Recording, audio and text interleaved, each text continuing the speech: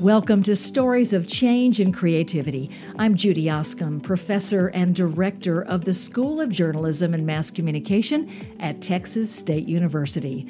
Our faculty share their research and expertise with students and stakeholders throughout the world. And in doing so, they build a brand that promotes their own careers as well as our university. On this episode, I was honored to talk with Regents Professor Dr. Rodney Rohde. He is chair of the Clinical Laboratory Sciences program at Texas State University.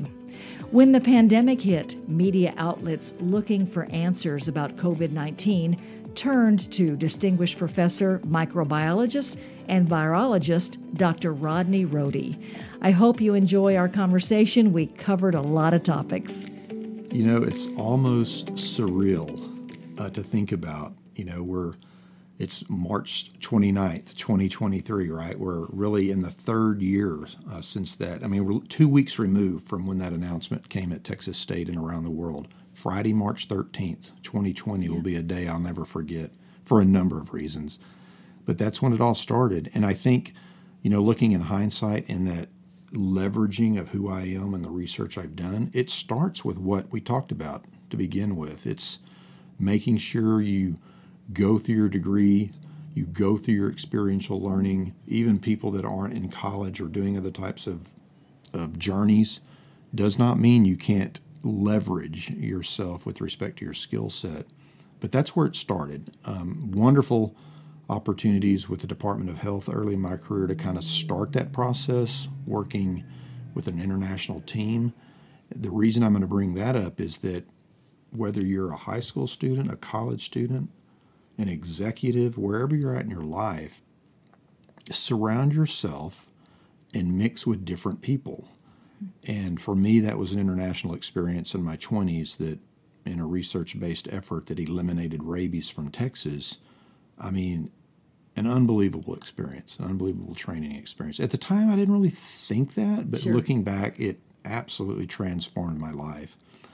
When you fast forward to the pandemic, what kind of happened with me, it was a couple of things, and I've done this talk actually nationally and talked about it. The first thing that really was effective for me that I'd like to share with anyone is that I realized I was at the right place at the right time to take advantage of a really terrible situation, but that could help people. Yeah. I had the credentials, I had the experience, and I had the wherewithal and kind of the moment to actually contact our media team. I even contacted the former president's office and Dr. Bourgeois, our provost, to kind of remind them that, hey, I'm a specialist in virology. My whole life I've been working with viruses. I've got great colleagues around the country and the world.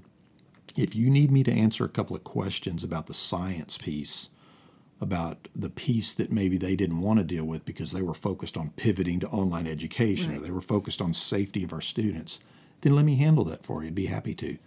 And lo and behold, I had no idea that once I made that opportunity out there, Jamie Bloschke and some of his teams, kind of started slow, a couple of local, state types of interviews and opportunities. And then, wow, that first year, really the first year and a half, there were days, Judy, that I was doing 6 to 8 interviews a day. Yeah. And I mean every day, including weekends. My wife even was at times like, what in the world? We're driving somewhere on a Saturday and I'd get a phone call and I'd be like, and she'd like, yeah, go ahead. Yeah. And I would actually conduct an interview in the car, with someone from Canada about what's going on. So I still have memories of sitting in parking lots, conducting interviews with people. Because as a member of the public, not with your scientific background, we were craving information. So it really is, I think people listening need to realize, it is a way to help and provide information and fill some gaps. It's not about building a personal brand to sell a product. It's about building the information, and I think that's the angle that I think that faculty can take, and educators of all levels, really. Yeah, I totally agree, and I think you and I talked about this a little bit prior, that I still, when people like you ask to interview me, or someone asks me that's in my family or friends, and I'm still amazed that I had that kind of opportunity to continue to be interviewed or to write articles or to present because people were craving that information. And it kind of makes sense when I look backwards, but it's still a little uncomfortable, as we talked about. And I think most people would, say that if you're a researcher, you're an educator, many professors and others are humble. We're here to educate students. We're here to help our colleagues and do our best. And I'm just like that. In fact, that's my upbringing. And so at times this was an uncomfortable thing, but again, great mentoring, people around me saying, because I would ask them, is this too much? And they're like, no, you're in the moment and you have the background and the knowledge. And so, by all means, take advantage of that opportunity. So I totally getting over that, then how did you get past that and really understanding you have the expertise? That's the first thing. So you've got the knowledge base. Then what do you recommend people do who are in this same spot? Once you kind of get to that spot, and I think it's a couple of things: getting confidence that you are the right person to do it, and I definitely felt that. I think what the trigger that flipped for me was when colleagues and those people that I had never met, like a former director of CDC or individuals like that, started sharing my information, or other experts were reaching out to me from National Geographic, from Time, from Newsweek, from the BBC, by all means. I mean, all these people that are in the media that were seeking that information, and then establishing that relationship, which we've talked about recently in a faculty development workshop. As you're a faculty member, establishing those networks. This is really not rocket science. It's everything my parents taught me and other professors. Strong networks, doing the right thing, following up with those opportunities of thanks and gratitude, and offering to go the next step. And what that's meant for me is that even now, 3 years later, when something that happens like monkeypox, currently there's some issues with Marburg virus, and there's some other things going on right now, I'm still getting those hits from those relationships I made, which is really a take-home lesson, because now I feel like I can spend more time really focusing in with laser-sharp information and kind of choosing the right outlets that I want to go with. And perhaps we can talk about some of those too, as we talked today about different vehicles to kind of share your research. Well, and I think too, once you have established who you are, then establishing what your message is. And I think that's something that you were able to do, and that's based on years. But faculty, educators, professionals out there, I mean, I think it's a way for them to promote not only themselves and their career, but their university. Can you talk about what it's done for Texas State? Yeah, absolutely. In fact, one of the ways I often talk about it is it was the content, obviously, but what a fantastic way as a chair and a professor of a medical laboratory science program, the very people conducting testing for COVID, to recruit and to put that light, I mean a bright light, on our college, on my program, and the university. Dr. Bourgeois even made comment of this when I was named Regents Professor about, being one of the first faculty, and there are many others now that are doing this, that really helped Texas State to kind of gain some light on the national stage of because people look at those sorts of things, right? They look at those types of international and national interviews, the types of articles that are coming out that are being shared globally. And so that effort was right there with it. And as a Bobcat, I love Texas State. Sure. My story of being a 3-time alum and my grandmother went here. But it would have been anywhere. I mean, wherever you're at, if you can bring that kind of name recognition and excellence to your entity, your institution, then why not? And that way you can kind of help build a bigger platform for your research and your ability to be a subject matter expert around the world. Well, and I think too, we know about brands. We hear the term brand a lot, Right. and so to combine that with a faculty position, I think it only helps. And are there other ways that you've seen some advantages? Do you see the networking easier, conference invitations, speaking Absolutely. engagements? My goodness. Yeah, it's gotten to the point now, Judy, where I've had to kind of be more careful and selective. Otherwise, it would overwhelm my ability to do my job. But what a wonderful problem to have. And so what it's meant to me in these past 3 to 5 years, really, because it was starting before the pandemic, but it's giving me the opportunity and really the gift of being invited all across the country to different conferences, to be a keynote, to breakout, types of opportunities to present, to write explainer articles for entities like The Conversation or the American Society for Microbiology, Healthcare Hygiene Magazine. There's several that I do this regularly now. So I was asked to be a contributing author. That means if you're a faculty member out there and your groove is nutrition or climate or forensics or whatever it is, you have a platform now to not only share your research, but what I've done more recently, and this is what's so exciting, is now I'm teaming up with alums who are working in Philadelphia, in New York. I mean, these are proud Bobcats, and they're mid-20s. And I'm thinking about how some of my mentors let me co-author or let me co-present, and I'm trying to do that now, pay it forward. Yeah. And so to bring back Bobcats into that world now, and they're writing articles for some of these national opportunities is a way to help amplify Texas State's brand because they're Bobcats. Right. And so graduate students, undergrads, colleagues, you can pull them along with you, and suddenly you're really, it becomes a group effort at that point. And that also helps my balancing of that workload is if I can let the Professor Joanna Ellis, who's right down the hall, take on the lead of an article, and I can just kind of edit it. That helps both of us. She gets the exposure, she's finishing her PhD, and I get to continue to dabble in mentoring and making sure that article's what it should be. So just all of those opportunities. What I'm really hoping for now, which is starting to happen, is for me the next step is to have international opportunities. I've had those already with interviews and things like that in writing, but I would love to be invited to speak in an international conference or something. And I've done a couple of those, but typically it was where I was applying to do it or, putting up my own, submitting abstract versus being invited, which is a whole different It is totally world. different. Yeah.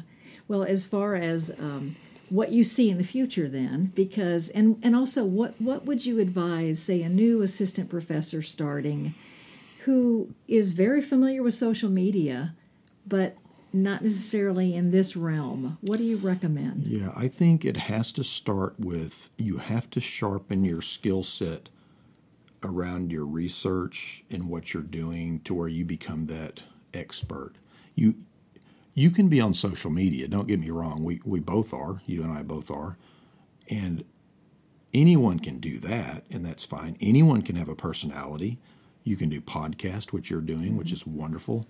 But if you want to leverage like your research, then you've got to be a researcher, right? So the first word of caution I would give to new assistant faculty is to make sure you're taking care of business so that you're getting that effort in for your whatever it is, your productions, your plays, your poetry, your science, your wet lab science, whatever it is, your journalism, whatever it is, get that down and keep that networking going and continue to build that so that when the opportunity presents itself, you can move forward.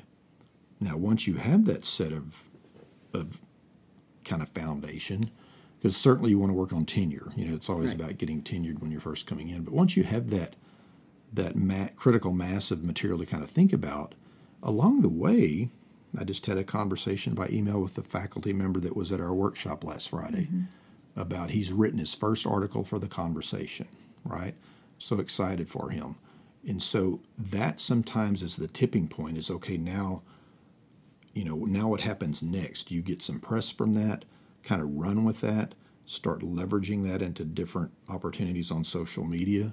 Don't be afraid to talk to our media team, to our amazing mass comm and journalism professors and others here on campus, maybe theater majors, to help hone your skills. And I know we've talked about that at our workshop, that perhaps Texas State is going to start thinking about more formal training for faculty. Right. I think we all could use it. I talked Sure. about my experiences.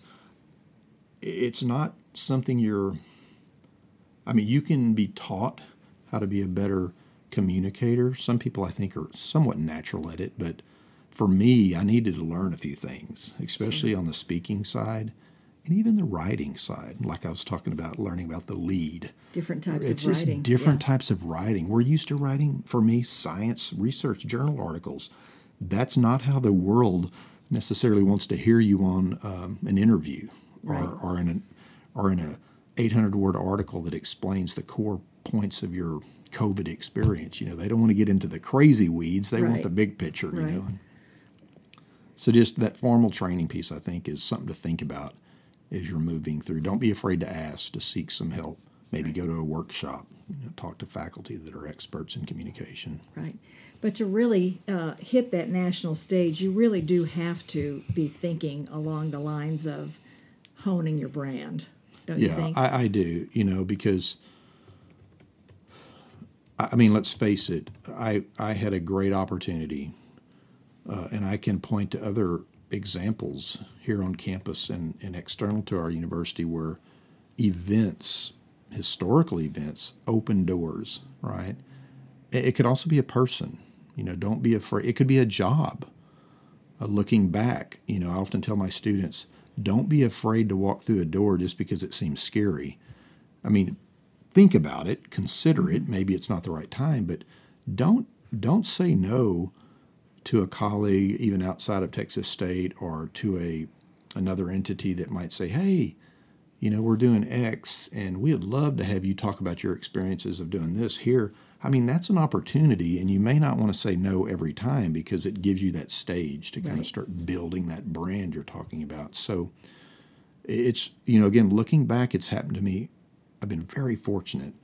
The public health piece, early in my career, I got to work on a huge global rabies eradication project that built mentors.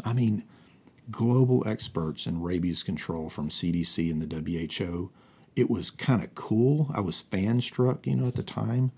But now they're friends and colleagues and mentors. Mm-hmm. And if I hadn't stepped into that role, it was a job opportunity that someone believed in me to do.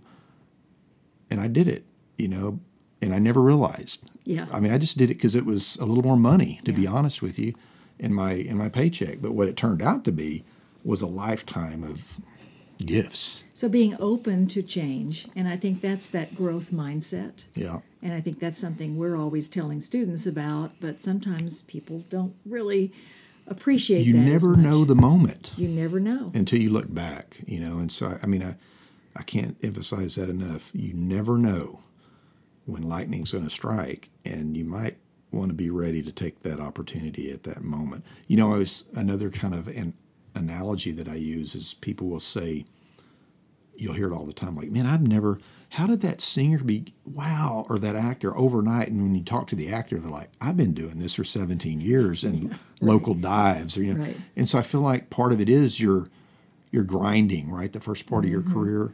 So you want to stay focused and get that experience and that education and networking so that when the opportunity arises, and for faculty, that might mean your chair, that might mean your dean or your president asking you to serve in a role you're not comfortable with. Mm-hmm. It stretches you. Or maybe you're too busy. You think you're too busy. Maybe you should stop for a moment and think about, this is an opportunity to shine for a president or for my chair, and that stuff builds momentum. And when you look back, you look at every opportunity came with a decision a choice that you had in front of you. And I think that's what I want also my new faculty to think about too, is that take the chance, create the opportunity. I always tell people that faculty, it's one of the few jobs where you kind of get to chart your own path. It's a great job. It is. It is. It's a great career, and you get to really chart your own journey. You do. You do. And there are like 3 or 4 ways you can go. You can go the administration route. You could get into hard research. You can be more of a master teacher. I mean, right, or an administrator for life if you want. Absolutely, everything's important, right? We need great people in all roles. Right. The other thing I think it's done for me, Judy, when we're talking about this, because I've noticed it, and I've even mentioned this to friends and my wife recently, is that you get better, like anything, with practice at recognizing opportunity. So now I'm 55, and COVID was certainly something. So I'll tell you just a little story.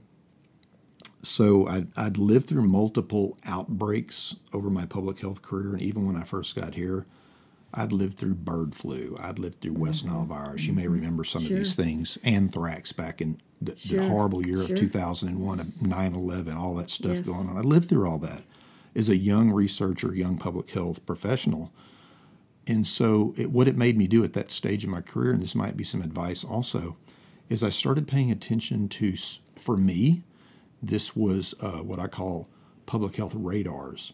So I found out the best radars in the digital media, in listservs, and I just kind of monitor them.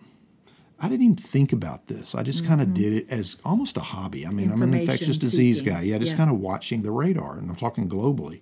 And what that did was it really did pay off for COVID looking backwards, because what happened is I would bet that most people here, if the provost was talking about this the other day at an event with COVID, remembering, and he kept talking about, March of 2020. Some people were talking about January, February, March. I knew this was coming in November of 22 because I was watching the radar, and we were seeing these cases of flu-like illness coming out of Wuhan, November China. 19, you mean? Pneumonia, I'm sorry, 2019. 2019, And I actually made a few comments on it in my social media channels, and just kind of talking about it and referring to these different things. And then so when December got here in January, I was kind of already thinking and watching, and I actually predicted to my wife, we went to one of our final events, which was a basketball game in early March here at Texas State, and our son was doing a study abroad in London, and I turned to her because I was monitoring my phone, and I said, our son, Landry, he's coming home. He's coming home tomorrow or Saturday. This was right before spring break. And sure enough, he called us at 2 a.m. and said, I've got to get a flight. They're kicking me out. Yeah. And so, just to the point is now when I monitor that, and here's the payoff, again, for faculty listening. If you can be the first person to write that article or do that talk or make a particular social media post, that's the viral one, because everybody gets it first. And so for me, writing for ASM and the conversation, I even saw monkeypox kind of coming, and I immediately, again, this is the self-starting stuff, so sometimes you have to be willing to do this. I reached out to the conversation. I reached out to ASM and said, I want that article. Now, I had built my reputation. Sure. And they were like, okay, let's go. Yeah. And so 800,000 reads later, it really makes a difference if you're... And it got the information out there sooner rather than later. So being able to do that comes with experience, monitor your of course. Trends and knowing what you're looking for. Yep. If you're that expert and you're in that lane, and you're connected, keep looking, right? And keep connecting. And you're connecting. I know Lori Fluker always says, if you're the first, best, or only. First, best, and only. That's right. That's good. It's a good thing to think about. Well, do you have any last comments that you would give to someone, a faculty member or educator, really trying to find their place in the world with their research and teaching? I think we kind of talked about it, but I think my big take-home points would be one of encouragement, to know that if we're talking about faculty, so just kind of talking about faculty right now, that it's a journey. You know, it's okay. We had some questions the other day when we were discussing this in our workshop. I think it's overwhelming in your first, second, third year to even think about building a brand. You're trying to survive. And that's the correct way to think. You want to survive. Yeah. You want to do what you've got to do, you know, hit the points that you need to hit to get tenured. If it's other professional lanes, you're doing what you're doing to get where you need to be. But don't forget to occasionally think about leveraging some of your best works and to network. Oh my God, we all say it, but it just never stops. To this day, I'm going to a conference in April in Wisconsin to do a keynote, and I'm going to meet someone for the first time that's an international speaker I met through social media. Yeah. And we really didn't talk a lot about that, but that's the beauty of social media, is that it allows us to be global easily.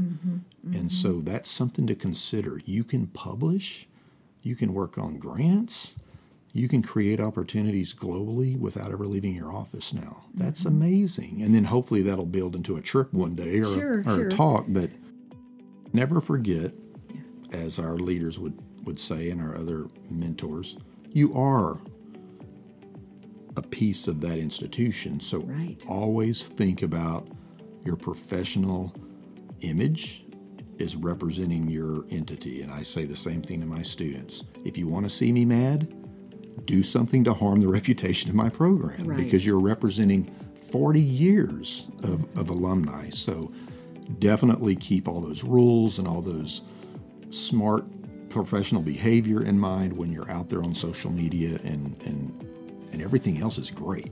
Just make sure you're kind of being careful in that realm. Great advice. Thank you, Rodney. Thank you. Thank you so much for the opportunity. Of course. Thanks for listening to Stories of Change and Creativity.